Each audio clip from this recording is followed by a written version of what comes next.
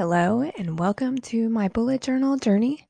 I'm your host, Danny Kay, and today we're going to talk about the Bullet Journal Bible, the Bullet Journal by Ryder Carroll. Please excuse my voice. I wanted to get this out sooner, but nature has been trying to kill me. I'm allergic to basically everything outside, so I've been dealing with a little sinus thing here lately. Let's get it going. So I personally learned everything I knew about bullet journaling from either YouTube or Instagram. I'd love to know how many of you have read the book before you embarked on your bullet journal journey. I learned a lot from the content creators, but as I've said before, the bullet journaling of social media really emphasizes making your journal look good, which that makes sense because it's a visual medium. But it focuses more on the what and not the why. And as Ryder Carroll writes, the why is the most important part of bullet journaling. First, Ryder discusses the mechanics of bullet journaling, so having to handwrite everything in your journal. Now, this is a very intentional choice because your brain processes things that you write differently than things that you type. So, in researching for this episode, I read of several studies where they examine handwriting as it relates to learning, and the students who wrote notes by hand retained more information than those that typed things out. And it's because writing by hand is harder and it's more resource intensive than typing. So you can type faster than you could write. But when you're handwriting something, you have to strongly consider what you're writing down. If you write everything while you're listening to like a lecture, you're going to fall behind. You can't write everything. They go too fast. So you have to listen to what they're saying. You have to pare it down into something that you will understand later. And in doing so, you're more selective about what you're writing down and you comprehend the material better than if you were just mindlessly typing exactly what the professor is saying, because your brain has actually filtered the message into the bare bones of what they're saying. Now, I can attest to this. I am going to make a confession to you guys. When I was in college, I never bought my textbooks. I was broke. They were like $700 a semester. I didn't have $7 to spare, let alone 700. But I would attend every single one of my classes and I would handwrite my notes. Now, I'm going to say I'm aging myself. I graduated 10 years ago, I realized when I was writing this prep, which kind of freaked me out a little bit. So it was still the norm for people to handwrite. You had people with laptops, but most people just handwrote their notes. And I managed to graduate with a college degree. So I don't know if that's a testament to writing notes by hand or whether it's a testament to the state of our higher education system, to be honest. But it's a similar concept with your journal. You want to be succinct, but also give yourself enough information to know what you're saying later. So Ryder Carroll says, quote, being both strategic and economical with your word choices forces you to engage in your mind. By asking yourself what's important and why, you go from passively listening to actively hearing what's being said. It's when we begin to hear that information can transform into understanding. I think I left a word out of there, but you get the point. That coffee's good. A page of your bullet journal has a finite amount of space. Your boxes for your daily entries have a finite amount of space. So we have to be succinct with what we're writing and purposeful in what we're giving our time and attention to. And by doing so, we're living with intention. And that's a theme we see throughout bullet journaling. Our time and energy are finite, so we have to be selective about where we're investing those resources. But the point is not to write as little as possible. For instance, Ryder Carroll emphasizes the importance of memorializing your achievements in your journal. So he says, quote, a simple yet meaningful way to begin appreciating your achievements is to write them down. Committing them to paper makes you pause and honor a good moment with your attention. So we're not necessarily writing as little as possible, but we are being very choosy about what is worthy of the journal. We do this daily, weekly, monthly with migration. So this is a quote from the book. Migration is designed to add the friction you need to slow down, step back, and consider the things you task yourself with. So migration is the process of moving your to-dos, spreads, collections, unfinished tasks, etc. Ryder Carroll actually advocates being pretty ruthless with items that no longer serve you. So as the quote that I just read says, in the effort of having to move something forward, you have to consider whether the item is not only worth the energy to complete, but whether it's even worth the energy of writing down again. So your bullet journal is meant to evolve with you. And so you should be honest with yourself about whether the things you're carrying forward are still meaningful to you. And that can change even in a week and a day. Writing items down can also be a way to declutter your brain. And so this is where you're being maybe not quite so selective. Ryder Carroll says, quote, the first step to recovering from decision fatigue, to get out from under the pile of choices weighing on you, is to get some distance from them. You need some perspective to both clearly identify and corral your choices. We do this by writing them down. Why write them down? Each decision, until it's been made and acted on, is simply a thought. Holding on to thoughts is like trying to catch a fish with your bare hands. They easily slip from your grasp and disappear back into the muddy depths of your mind. Writing things down allows us to capture our thoughts and examine them in the light of day. By externalizing our thoughts, we begin to declutter our minds. Entry by entry, we're creating a mental inventory of all the choices consuming our attention. It's the first step to taking back control over our lives. Here is where you can begin to filter out the signal from the noise. Here is where your bullet journal journey will begin. End quote. With this technique, we aren't being as selective with what we're writing down, but we are being intentional. We're clearing our head. We're looking at what we might pursue going forward. We decide what needs more thought and planning and what needs to just get crossed off the list or added to maybe like a someday list. The journal is there to make you more productive, and sometimes we can't do that until we clear our heads. I've actually started being more generous with this. I talked about in my last episode how I made a spread specifically dedicated to overcoming a rut. And that was just kind of me dumping everything in my mind on a paper and using it to work through an issue I was having. I just did one a few days ago titled What Makes Art Tedious? So I'm having an issue with my desk and setup because just getting ready to make art is a whole process, and often it's enough friction that it discourages me from even doing it.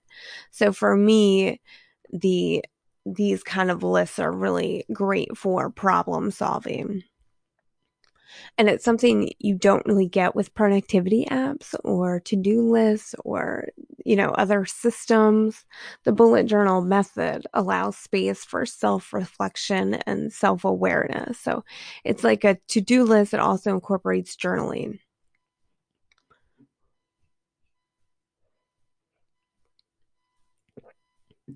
Ryder Carroll writes, quote, we can't be true to ourselves if we don't know what we want, and more importantly, why. So that's where we must begin.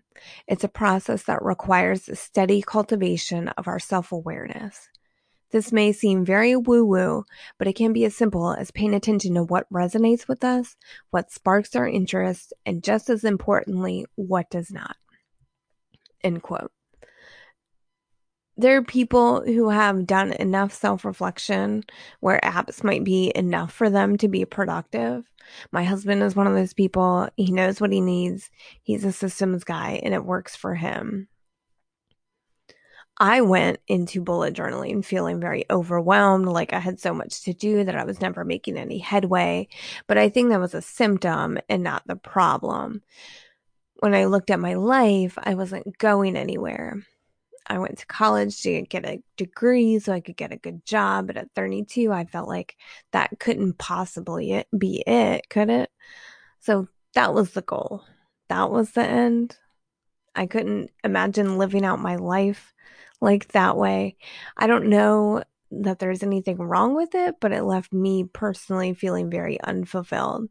So I had to ask myself, what am I doing with my life? I had no goals, no aspirations, no direction, no purpose. For me, the bullet journal helped me parse through those issues. It perhaps was as much about therapy as it was about productivity, but it was a fantastic mechanism for me to begin living a more intentional life. One of the things I think that was really holding me back from being intentional with my time was technology. And Ryder Carroll addresses how technology has actually made us less productive. So, quote, every year between 1950 and 2000, Americans increased their productivity about 1 to 4%. Since 2005, however, this growth has slowed in advanced economies, with a productivity decrease recorded in the United States in 2016. Maybe our rapidly evolving technology that promises us near limitless options to keep us busy is not, in fact, making us more productive. End quote. I've talked about this before, but before bullet journaling, I used Todoist to keep track of my to-dos. And it was great at first, but eventually I got so overwhelmed with unfinished tasks that I just quit. Ryder Carroll says, quote, there are a lot of productivity systems that help us create lists, but few encourage us to re-engage with them. By hoarding tasks, which is what I was doing, our lists quickly become endless and unmanageable, leaving us feeling overwhelmed or demotivated. End quote. You can probably tell why this really resonated with me. I did notice that when I started bullet journaling, there was an unintentional divestment from technology, which really was a welcome surprise. Another aspect in the book of living intentionally is taking time to reflect. Ryder Carroll actually recommends a morning and evening reflection. And I like this idea in theory, and I did do it when I first started bullet journaling, but I'm not implementing it as much currently as I should be. And what happens when you don't reflect is you lose track of where you're supposed to be going and what you're supposed to be doing. Quote, when it comes to living a more intentional life, reflection functions as a phoropter. I don't know if I'm saying that right. It's the thing you put your face in when you're doing an eye exam. It's the mechanism that helps improve your perception, but in order for it to work properly, we need to add the lenses. End quote. Reflection gives us a chance to examine where our time is going, where we are with our goals, and what might be a distraction. So he says, quote, give your goals the opportunity they deserve to reveal their lessons by focusing on the process. It's arguably the process rather than the goals themselves that will prove to be most valuable. The process accounts for the majority of the experience and therefore provides the bulk of the information that will help you grow. End quote. Reflection gives us that opportunity to examine the process, adjust as needed, and recalibrate our path forward. I do not do enough of this. In June, I'm making it a priority to spend more time reflecting because it's one of those things where it's like when you run out of time, that's the first thing that gets, knocked off your list. Oh, I'll move that forward. No, there's the most important thing that you need to do. And I was going to try to start doing it on Sundays when I had my reset days, but it has not worked out that way. Cleaning, has taken precedent, and I need to stop that. So that's going to be part of my June path forward, I think. But what struck me about the bullet journal book was there's some pretty stark differences between the book and how bullet journals are commonly executed, particularly on social media. So the first was that the book really emphasizes just writing stuff down, get it out of your head. You have an event coming up, go to a new page, write the header, quote, event, whatever the event is, say you have a festival, and just jot stuff down. And it's less about making it pretty than it is about making it useful. Now, I've fully realized my intake of bullet journal content is social media, which is a visual medium, and perhaps it's unfair for me to generalize the bullet journal community like that. I will say that the community is great because it's what's getting the bullet journal method out there. I mean, that's the way that I heard about it. Um, but sometimes I think when you're too focused on making it pretty, you're sacrificing other things. So Ryder Carroll really wants you to jot stuff down, help, write your way through problems. We kind of talked about this earlier. Another difference is that there's actually no weekly spreads in the bullet journal. And actually, I think somebody on social media pointed this out, and that's where I realized it. I was in the middle of the book and I was like, oh, I'm going to look out for that. And sure enough, there are no weekly spreads in the book. The book actually breaks down the journal into 4 sections. So they have the daily log, the monthly log, the future log, and the index. So we've got the daily log. So you use a fresh page for every day. And then it jumps to a monthly log. Now, I much prefer the weekly spreads. I'd be using a journal up very quickly if I was doing a new page for every day. And another difference in these logs, whether it's daily or weekly, is that you write down almost everything. This kind of contradicts what I said earlier, but it's like who you went to lunch with, where you went to lunch, what you thought about it. It's like having a day planner and a diary all at once. And the point is just to kind of get stuff out of your head.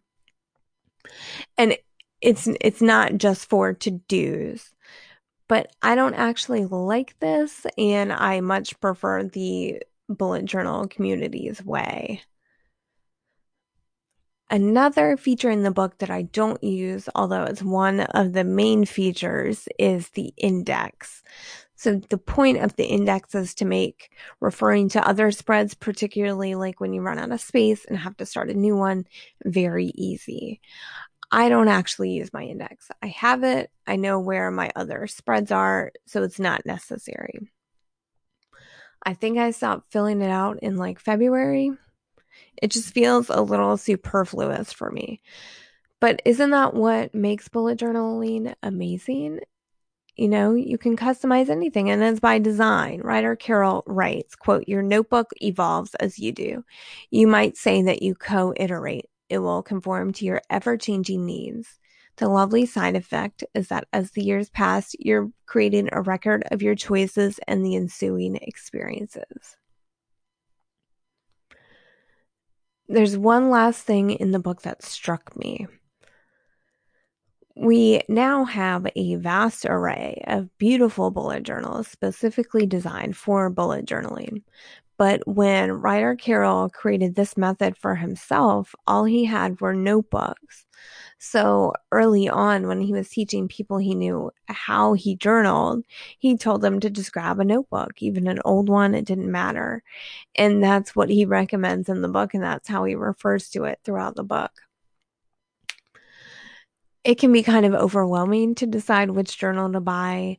I'm having a little anxiety myself about this, as I only have maybe like 2 more months room in my journal, but it's completely and totally unnecessary. You can just use anything. Use a sheet of paper in a folder. Use a notebook. Doesn't matter. Overall, I really enjoyed the book. I'm glad I read it after stumbling on bullet journaling because I'm a visual learner, and seeing an executed journal before reading about the methodology made it much easier to follow. I honestly would not have had any clue what he was talking about, even though there are graphics in the book which give examples. But to me, the book was valuable because it delved into the why and not the what. So I recommend reading it, even if you don't implement a lot of the methods of the book. I mean, that's kind of the point. You pick and choose what works for you. So that's all I have for you guys today. I'll be back again in a week or so to give my May update. In the meantime, I want to thank you for following my bullet journal journey.